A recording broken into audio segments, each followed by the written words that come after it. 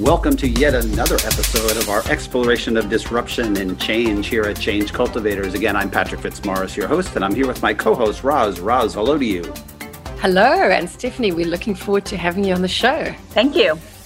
Excellent. Yes, today we are really super excited to have Stephanie Stuckey with us. Stephanie is 1 year into a journey of helping to kind of transform an iconic brand as its CEO. And it's really a fascinating journey that we're going to explore. We're also going to explore a little bit about Stephanie's fascinating personal journey, which has taken her from being a Miss Georgia Cherry Blossom pageant participant all the way to being the Chief Resilience Officer of the City of Atlanta to now being the CEO of one of the iconic retailers in the United States. So Stephanie, welcome to you. And please just tell our listeners a little bit about you, a little bit about Stuckey's, and give us a little context to the conversation we're about to have. Thank you, Patrick. And nothing like posting yourself, your story on social media to reveal everything, including my crazy past as a Miss Georgia Cherry Blossom. I've gotten more feedback on that post. So big picture, I am CEO of Stuckey's, which is a family company founded by my grandfather in 1937 in Eastman, Georgia, as a pecan stand on the side of the road during the Depression.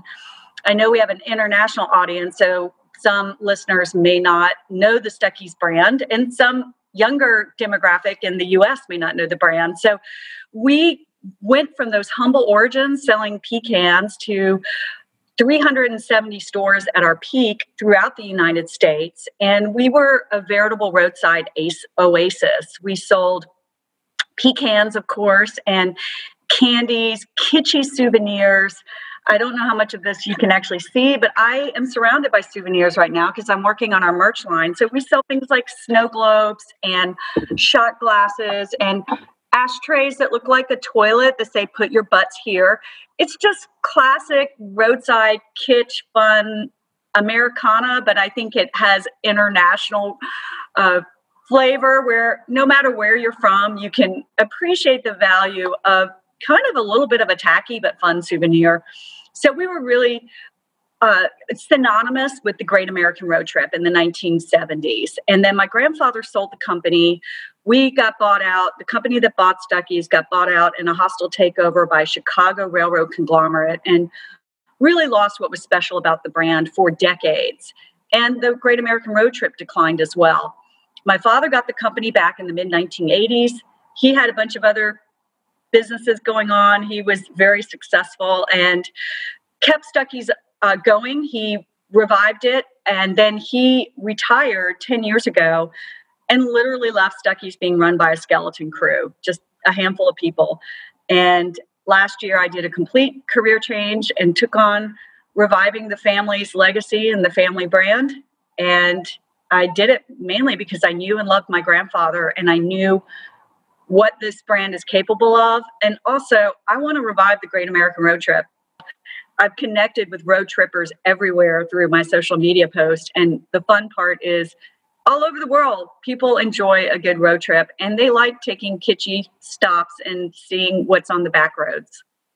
That's fantastic. So Stephanie, you and your dad, your dad and your grandfather had an exciting challenge over the years in that you needed to keep your brand relevant over all these years, but at the same time, stay core to your values, which is always a challenge for a brand as times change, generations change.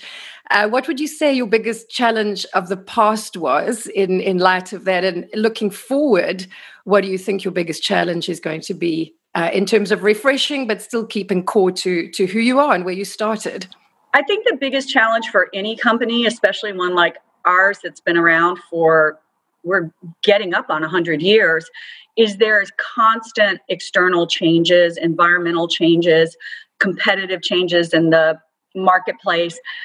So the biggest challenge is the ability to pivot and adapt.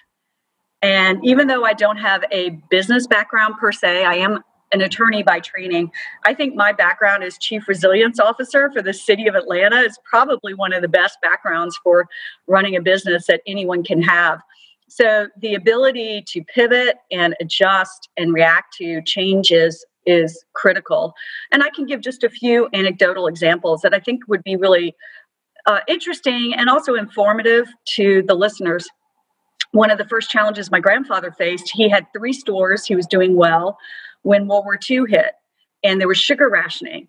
And our number one product was what we're known for, the pecan log roll, but also pralines and fudge. And we were really known for our ability to produce sweets and candies. And that supply was completely cut off.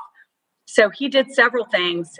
He sold to the troops, which not only supported our country, but also you got access to sugar if you were selling to the troops. And he had to change how he created his product because the troops wanted the product in boxes and we didn't box our candy at the time.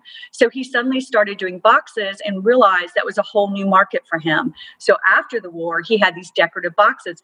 So sometimes these changes that are really hard at the time you're going through them are actually amazing opportunities. Another thing he did, he was very scrappy and made do with a little. Another thing that was rationed was coconut. And we were known for our coconut patties. So he got corn husk and ground them up and flavored them with artificial coconut flavoring. This was before you had to put the nutritional label and the ingredient label on packaging. And you can still do that. Might not be able to do it today. I think the lesson learned is that be resourceful and make do with what you've got. His coconut patties were hugely successful. People would line up in the mornings around his stores to get his coconut patties. The other thing he did, not a moment of pride, but as you know, I put it all out there, including my past as a cherry blossom princess. He actually dealt with the mafia and bought black market sugar. He did not realize it at the time. He just knew he was getting a lot of huge quantities of sugar from Cuba and via Miami. And the FBI came knocking. He told everything he knew. He basically just said, I'm a candy maker, and they let him go. So those are examples of being resilient. I would say one other really critical example was during our early days, we were on the roads before the interstate even existed in our country. So President Eisenhower, 1952, I think, started the interstate highway system. Many of roadside establishments failed when that happened. My grandfather pivoted. He just changed his locations. He shut down shop. He built new stores on the interstate. The really clever thing he did was he started going to all the Department of Transportation hearings in every state. He would have people go for him, and he would find out where the interstate was being built. He would go to all the administrative hearings, and so he would know where the highway was coming. He also said he gave out a lot of free candy to people who worked in the highway system. The bribe if it's candy, right? And he would buy up land where the highway was going. So, smart. It's just really trying to get ahead of the game and look for these trends and being smart about it and not being afraid to change, because I posted this on LinkedIn today in anticipation of the show, and it's a quote you hear a lot. Change is inevitable. Growth is not. It's your choice, right? Do you want to embrace change and grow, or do you want to stagnate? Yeah, and we had a guest not too long ago, Vince Thompson, who is another runs Atlanta agency, Melt. And Vince says a similar thing, right, is really the mantra that he uses at the agency. I want to circle back and kind of play on a couple of things you put out there, because there's so much there. You use the term that gets used a lot, which is pivot. Yep.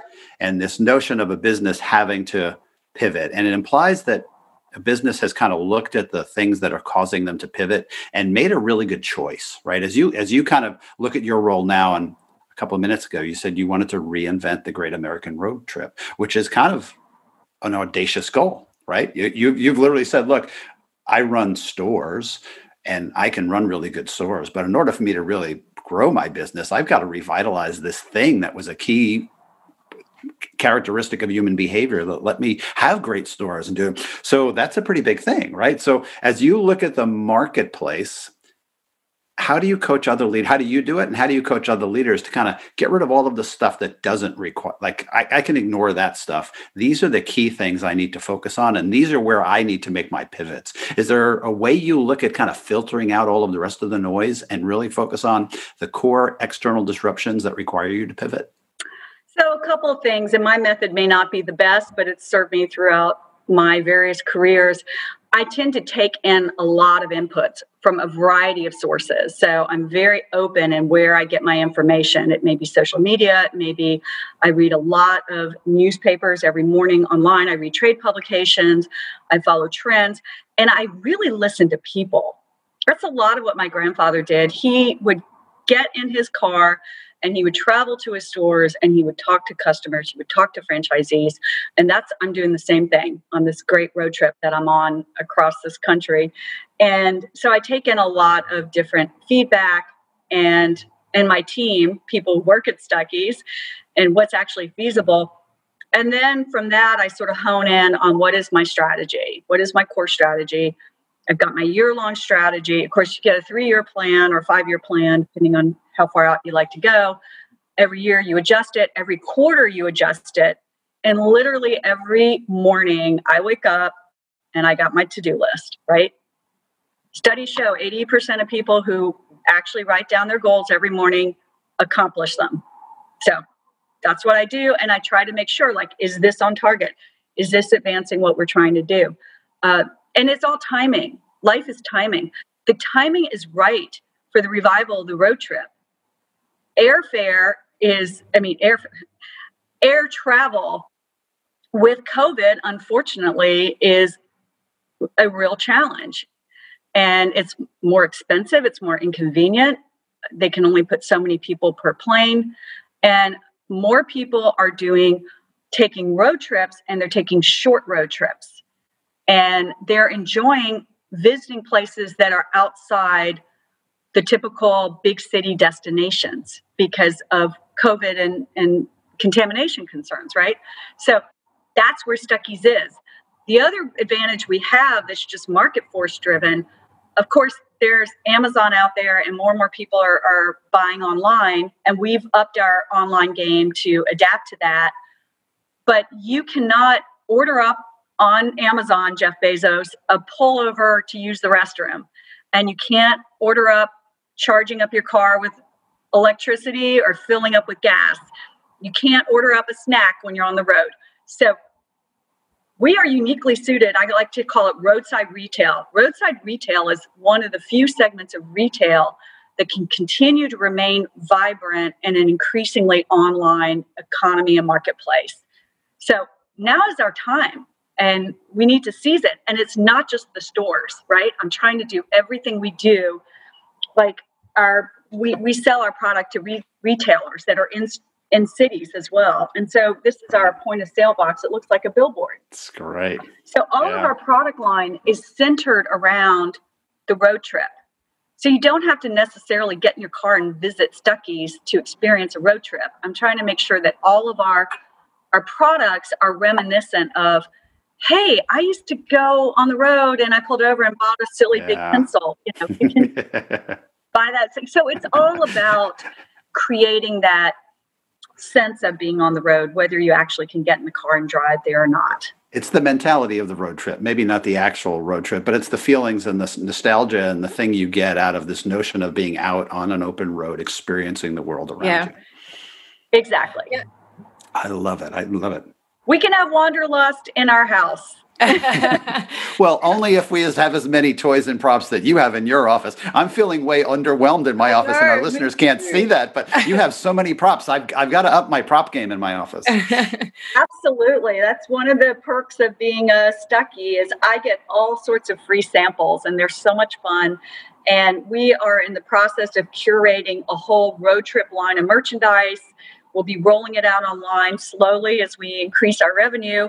And so we're going to make the road trip available to you, however you can get there. If it's the cyber highway and you go online and buy it, or go in one of our stores, or go to your local Ace Hardware, for example. A lot of Aces sell our product. You can get Stuckey's road trip in a variety of ways. Yeah, I love your thinking, which is repackaging that idea behind the road trip. And my background is brand, so this is a topic I absolutely love. And I know you've written on your following of brands like Converse and Levi's. And, I think those are very exciting turnarounds. And I'd love you to just talk to our listeners about what you felt was the success in those turnarounds. Because if I listen to you, you're saying, I'm going to throw away a traditional thought and I'm going to create a new emotion for a consumer, which is a road trip's not what a road trip used to be. Actually, a road trip's new. It's exciting. Like, let's look at it in a different way. So chat to our listeners about, the Converse Levi's story and what you felt those brands got right in their thinking and having to rethink traditional models to keep them relevant. Well, I think the one undercurrent that I saw in all the stories, and I wrote an op-ed recently on why everybody loves a comeback, and I highlighted Converse, Levi's, and Domino's Pizza. And they each have different stories, but the one theme you see throughout, and they were just the three I highlighted in the article. I spent a month researching, and I constantly look at comeback brands, right? What did they do to come back? And I think the thread throughout all the stories I've read is the ability to keep going and adapt despite having tremendous challenges, and most importantly, believe in your brand, believe in what you represent, really stand for something. And all those brands do that. So Levi's and Converse were similar in that they both just repackaged themselves. So they stayed true to what they were, but they got really great marketing professionals to work with them. Converse is interesting because they're an example of where they got bought out by another corporation and were successful, because Stuckey's had the exact opposite. Now, we got bought out by a corporation that didn't get us. We were bought out by a Chicago railroad conglomerate. They did not get our brand at all, and they trashed the brand. They're like Voldemort in my family. I will not even say the company's name. They're so bad. But Converse got bought out by Nike, which you may think that's a competitor brand, but Nike actually understands this space. And it's not really a competitor, because when I think Nike, I think sneakers I'm going to go exercise in. I have Nikes. I have Converse. I wear Converse to live in. Like, I'm wearing Converse almost every day. Even with dresses, I wear Converse. I love Converse. So the brands are compatible, but not competing. Yeah. And so that's an example of Nike bought them, and they just put millions of dollars in this really hip, great ad campaign with Kurt Cobain and all these really edgy stars, and introduced themselves to a whole new generation of customers who love that hip retro vibe. Levi's just invested in marketing. They didn't get bought out, but I like so they got pushed out because of the whole trend towards designer jeans, and Levi's was not designer jeans. And what made them successful with their new marketing campaign is they didn't try to be something they weren't. They didn't try to be designer jeans. They said, we're Levi's.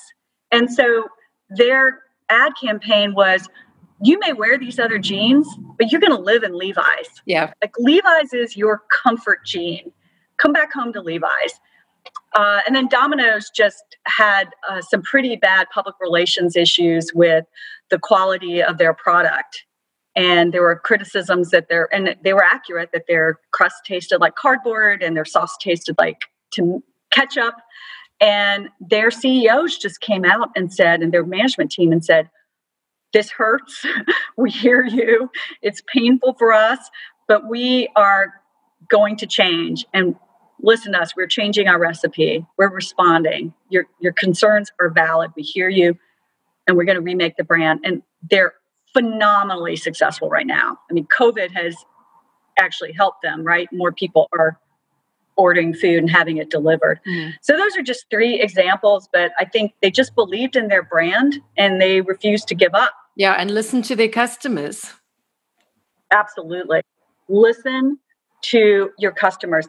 Every single Google review, every single Yelp review, every single online customer comment on the Stuckey's website goes directly into my inbox.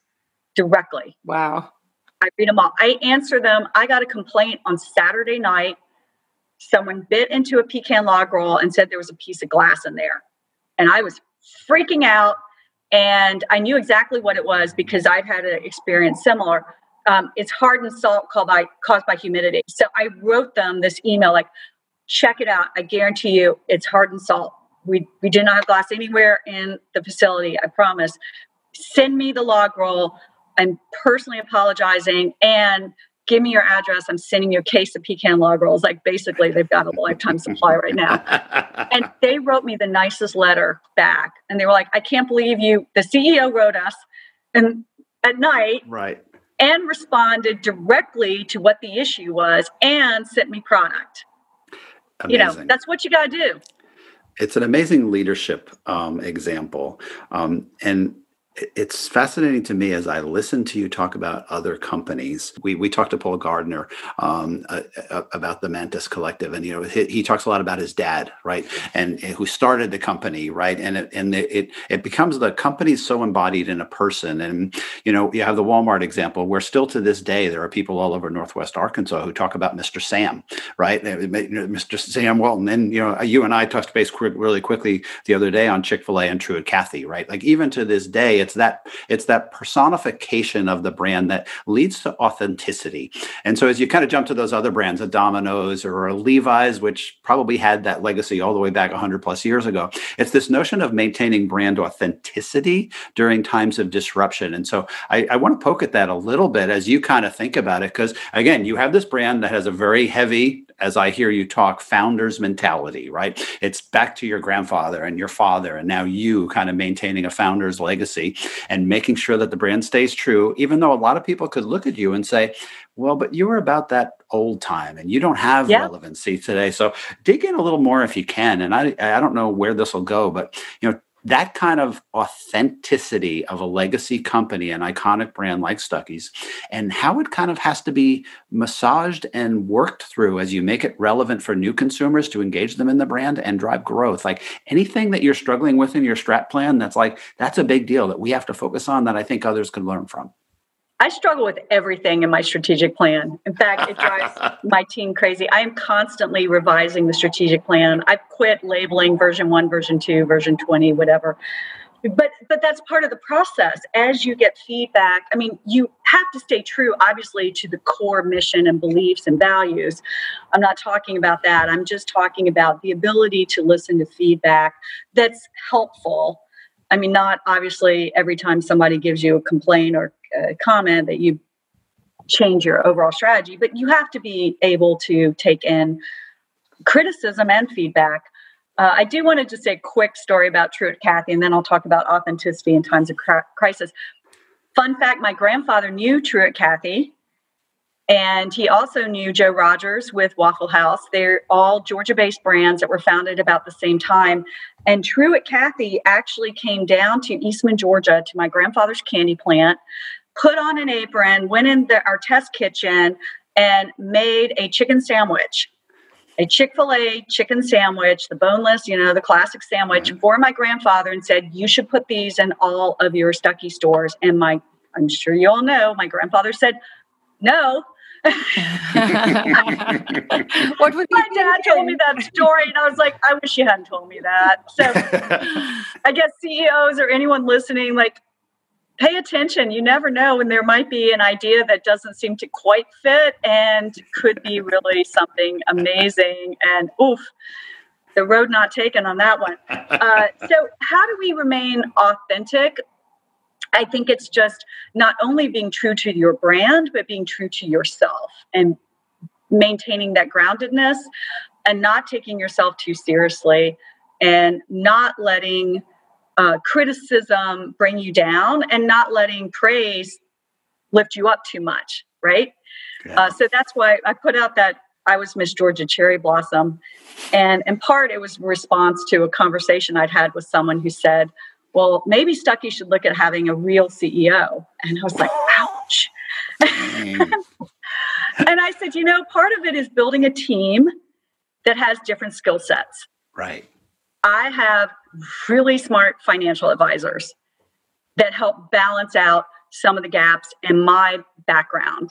But I'm also getting up to speed on that because you have to. But I was a state representative for 14 years and had to work as part of the budget process to balance a multi-billion-dollar state budget. And I was head of sustainability and resilience for the city of Atlanta and had to balance our department team budget. I ran an environmental law firm successfully. So I know a thing or two about budgeting, but so response to that was, my CEO path is not the typical CEO path. And I fully recognize that I have the last name Stuckey, which uniquely suited me for CEO of this company. But my life's journey and my career trajectory has some really fun things in there that maybe more CEOs should have, like being Miss Georgia Cherry Blossom, because beauty queens know how to be graceful and charming. We all have a talent. You need a talent. We know how to wave, because you got to know how to wave in a parade. There's a great skills to have. You know how to present yourself. You know how to stand. You know how to walk. You have to think quick on your feet. I was a litigator. I was a trial lawyer. So all of those are great skills to have. Maybe I didn't learn them in business school, but business school, it might be kind of nice to have a charm class. Yeah. Roz, real quick, before we move off of Miss Georgia Cherry Blossom, we're talking about this to our listeners, and I would just kind of use this moment to encourage everybody, go look Stephanie up on LinkedIn and make sure you're connected with her and follow her. And there is actually a picture that accompanies this entire conversation we're having, and it's just awesome. And it's really, really cool to have this notion of the non-traditional CEO path, which brings so much broader of a personal reference to the task at hand. So thank you for sharing that. Grace and brains is a dangerous combination, right? That's right. Yeah. Stephanie, I want to just circle back, to your Chick-fil-A example, talking to your grandfather about, would you want to stock our chicken and missing that opportunity? And then you saying that you reply to every email in your company. And I can just hear CEOs going, how on earth does a CEO have time to do that? So give our listeners, particularly those in, sort of CEO level, how do you balance that being on the ground, listening, being that CEO that replies to every email, and then also running the business? Because I think a lot would argue, well, I've got a business to run. I can't be involved in that level. Yeah. And we've had this come through with quite a few of our interviews saying, if you're not on the ground, if you don't know your people, particularly now with this, international crisis that's going on and things changing and emotions changing and staff changing and business changing, you're not going to be able to run your company going forward if you don't understand your customer and the people around you. But it is a balance, because you need to report to your shareholders or whoever it is you're reporting to. And so the balance sheet's important, but it's this notion of this empathetic leadership and more personal leadership that's really going to take brands forward. So I'll be honest. We are small and scrappy. So at this stage, I have the luxury of being able to have a personal approach. I'm not running a Fortune 500 billion dollar company. I'm not getting thousands of customer comments a day. So it's manageable. I am having trouble managing all the LinkedIn messages, by the way. So people are messaging me. I'm doing my best. I've been getting about 200 plus LinkedIn messages a day. And so many of them are solicitations, which I tried to read through to get to my grandfather's example. He passed up Chick-fil-A. So I do try to scan them. I think as I grow, in order to manage, and not I, as we, the company grows, our team grows, I will add to the team to have support and how to best manage all of the comments coming in. But right now it's pretty manageable. And I'm lucky. I'm not getting a lot of complaints. I think that what's hard sometimes, you don't realize this necessarily, that people tend to go to the effort to register a complaint. Yeah. But they don't often take the effort to give a compliment and say, this was a great store experience. So right now, the bulk of what I receive in my inbox are going to be complaints. And fortunately, it's not that many. So it is completely manageable. I hope it remains manageable because we're not overwhelmed with them. And so far, they've been ones that are pretty easy to tackle. Yeah. We talked about disruption before, and even back to the founding of Stuckey's, right, which was started in the Great Depression, so a time of great disruption, right? And then you mentioned a couple of things, the sugar rationing, and you mentioned kind of the rollout of the interstate highway system in the U.S. and this decline of road trips and move towards flight. So you became CEO in November of last year, I think, correct? Correct. So and for the first 6 months, I was still teaching law school. Oh, serious. So So, I was part-time. Wow. I had another career. I was doing other stuff. So that's even better for my question, right? So for 6 months, you're kind of transitioning into a CEO role. And then roughly about that time, COVID hits. Right. And so an early CEO in tenure who's moving into role to kind of reposition this iconic brand and drive it forward. And then bam, one of the biggest disruptions in our personal lifetimes hits. So what does this really mean for us? And, both Roz and I have lots of clients in the business. And, we were talking to a lot of folks at the time, and there was a little bit of paralysis, I would say, on some of our clients saying, oh my gosh, what should we do? Let's just kind of do it. And we can't fill orders. We can't do this. We have all this disruption. So you have now inherited a role. You've taken on the CEO role. COVID hits as you're coming out of your part-time transition. What did you do that our listeners can learn from? Yeah, so I'm going to focus on sort of big picture, what I think can really be lessons for everyone. LinkedIn actually has been an amazing community, and I think it's because of what's happening in the world. We can't go to conferences, we can't go to a lot of these networking receptions, which actually is really beneficial for small, scrappy brands like Stuckey's, even though we're a known brand to many people. I joke we're an 80-year-old startup. So for those of you out there with smaller brands or just starting out and entrepreneurs, nobody is going to these exclusive conferences or events that cost thousands of dollars, these VIP receptions where you have to sponsor at, a $2,000 level. Those are over. And all those people are on LinkedIn. So this is your moment. Grab it. Get your name out there. Get your business out there, because I don't know, hopefully Stuckey's will be able to afford going to the $5,000 networking receptions. But right now, that's just not quite in our budget. So even though COVID was very isolating, I never felt alone because I immediately started getting out there on social media. The internet did not shut down. In fact, the internet increased tenfold, right? The companies that did well during COVID, not only were the ones that were related, obviously, to healthcare or had contactless engagement with the customers, like a Domino's that offers delivery, but it was also the companies that were on the internet. So Amazon obviously is one. So we put a lot of time and energy and funds into revamping our website.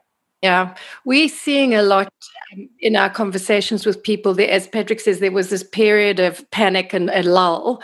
But the more people we're talking to and engage with on the client side with the podcast, there's now this energy that's coming up, which is, hang on, the opportunities there, which is very indicative of, world events like the war and the Great Depression and all these sort of things. People come out, and this is really where the world makes its big changes, right? So I think that what you're saying is that energy is we see starting to lift, and new things are starting to happen. The industry, the marketplace, people, leadership, all these sort of things are starting to change in a positive way now.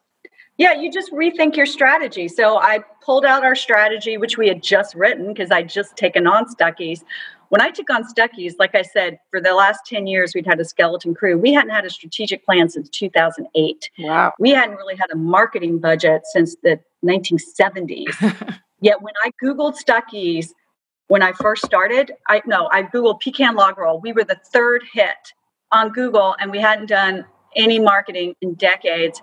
So anyway, when COVID hit, I started looking at, all right, who's going to do well, right? Hardware stores were doing really well. So put together a presentation that's geared towards ACE. We do so much better because we're small and scrappy.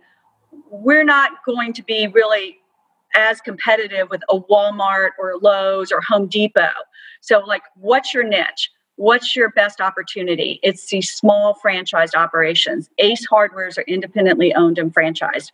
So I did a deck, whole pitch deck. I started going through LinkedIn. Who has Ace Hardwares? I started personally messaging them.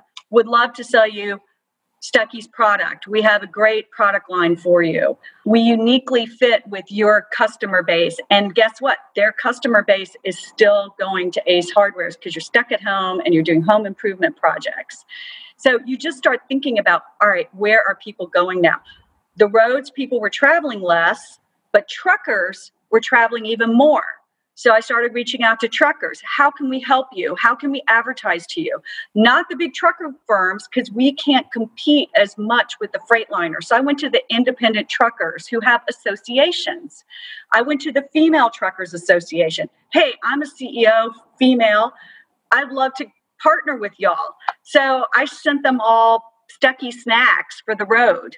And we had a little partnership. And so they have like internal listservs, and they started sharing and saying, we love Stuckeys. They're giving us road snacks during COVID. And so you just kind of figure out like, where can I play under this new world order? And honestly, we didn't sit there and lag. We're just like, okay, this is happening. I was one of the first to say, this is happening. This is real. I think it's because I live in a city. I live in Atlanta, and I was seeing the numbers, and I was not putting blinders on about the COVID situation. Yeah, I mean, it's a fascinating time that you took the reins of the company, right? Because you had to deal with one of those life-changing external disruptions, and then process it. And as I was taking notes as you were talking, I actually think it's a benefit of a smaller company because you were very true to what you stood for, and you knew who your core audiences were, right? Yeah, trucking is going to go up. I've got to go after truckers. There would be a lot of companies that say, so let me go get the big guys and get them lined up. And I said, that's like pushing water uphill. Let's not do that. And that's not true to kind of the nature of our authentic brand. And so that anchor seems really, really strong for you. So I love how you said that. We're small and scrappy, so we like to partner with other small and scrappy companies and people, and you know your space. We're not Pilot. We're not Truck Stops of America. We're not Buc-ee's. People keep asking me, how are you going to compete with them? It's just like when I was in elected office for 14 years. When I was in elected office, they'd say, who's running against you? I would never say my competitor's name. And sorry, I did just say some of our other people on the interstate's name or other businesses, but I would just say, I'm not here to talk about my competition. I'm here to talk about myself and my issues and why I'm, what I stand for, why I want to be your state representative. Same with Stuckey's. What is our niche? What is our special place? We need to own that. We're not a 20,000 foot Walmart on the road where you need a GPS to find your bathroom. They're so big. And we don't have 200 gas tanks out front. We're Stuckey's. We're small. We're special. We're a unique experience. We're different. We have our branded product line that we've been making since 1937. And so you just know what your strength is. You lead with it, and you own that you're small and you're nimble. That's who we are. It's so fun to hear you talk about it. And I want to give you a chance to connect the dots because you just set up my next question perfectly, right? I can kind of look at your personal narrative and say, we've gone all the way back to pageants. So maybe I'll start there. It's like pageants to politics to CEO. Right, is really what we've got. But so much of what we just touched on kind of threads who's defined you as a leader and your ability to kind of lead in times of change. So what kind of life lessons from pageants to politics to CEO were common across all of those, as a state representative, as a chief resilience officer for a major American city, to now a leader of an iconic brand in the U.S.? What things have defined you personally as somebody who can make that pivot and have learned things that can apply and be transitioned from one area to another? I think the most important thing, especially when you're taking on a new endeavor, is to be willing to accept advice and support from others, recognizing that you're not going to know it all. And at the same time, have confidence and faith in what you do know and own it, and not be ashamed that maybe you don't have an MBA, but I have a JD. And I served on the Banks and Banking Committee for 14 years, so I understand banking and finance pretty well. So, boy, the second all those SBA programs came out, I was all over those. That definitely played to my skill set. I know how to read rules and regs. I know how to go cut through government red tape and make sure that we got our SBA loans. We went through a local community bank because they were a lot more nimble and able to take advantage of these programs than some of these large, like Wells Fargo and Bank of America. They were just overwhelmed and couldn't manage it. So I think just really recognizing what is unique and special that you offer, and then also being willing to accept that there are gaps in what are your strengths, and surround yourself with people who are going to offer that to you. And I've always had a team approach, and not to get into gender stereotypes too much, but I do think women in general are consensus driven and more collaborative. I also think it has to do with being a middle child. So shout out to the middle kids. I think a lot of times, they always say like family businesses tend to fall at the third generation. We're the generation that screws it up. And I have confidence in this third generation because I was never the heir apparent. I never had a sense of entitlement. I was I'm number 4 of 5 kids from my father, number 5 of 7 grandchildren from my grandfather. They're 3 boys. They were always the ones that were going to be the heir apparent. It's not me. So good. That's fantastic. Stephanie, you have been gracious and kind to our listeners by offering a little bit of promo to bring a little bit of the authenticity of the Stuckey's brand to our listeners. And I think it's going to come down to solving the age-old question, pecan or pecan? Yeah, I get asked that a lot. And my grandfather, I like his answer, so I'm going to repeat what he would say. And it depends on who's buying. And it depends on the price of the nut as well. So if he were trying to price it high and selling to what he called Yankees up north, he'd say pecan. And if he was down in South Georgia, where we're from, he'd say pecan. I tend to say pecan, but I go back and forth as well. But speaking of pecans, we have our signature product, which is pecan log rolls. Been making these for over 80 years, and we have a gift tin of our 2-ounce snack-sized pecan log rolls available for one of your lucky listeners. I'll provide you a link. You can post that on your podcast notes, and we'll keep it open until the end of November 2020. Oh, I love it. I love it. Stephanie, as I'm listening to you, I just keep thinking of a unicorn because I think I'm so excited for the future of Stuckey's. If I look at you, we talk about the grace that you have, and I think your skill set of, your background in law and finance and brand, you really are a leader that I think, shows diversity in thinking, in skill sets, in experience. And I'm sure our listeners have picked up the energy and insight from you, on this conversation today. So to everybody watch the Stuckey's brand, I have a great feeling that it is going sky high with this wonderful woman leading it. So thank you so much for being on the show with us today. Thank you. I've got my unicorn mug, by the way. Of course you do.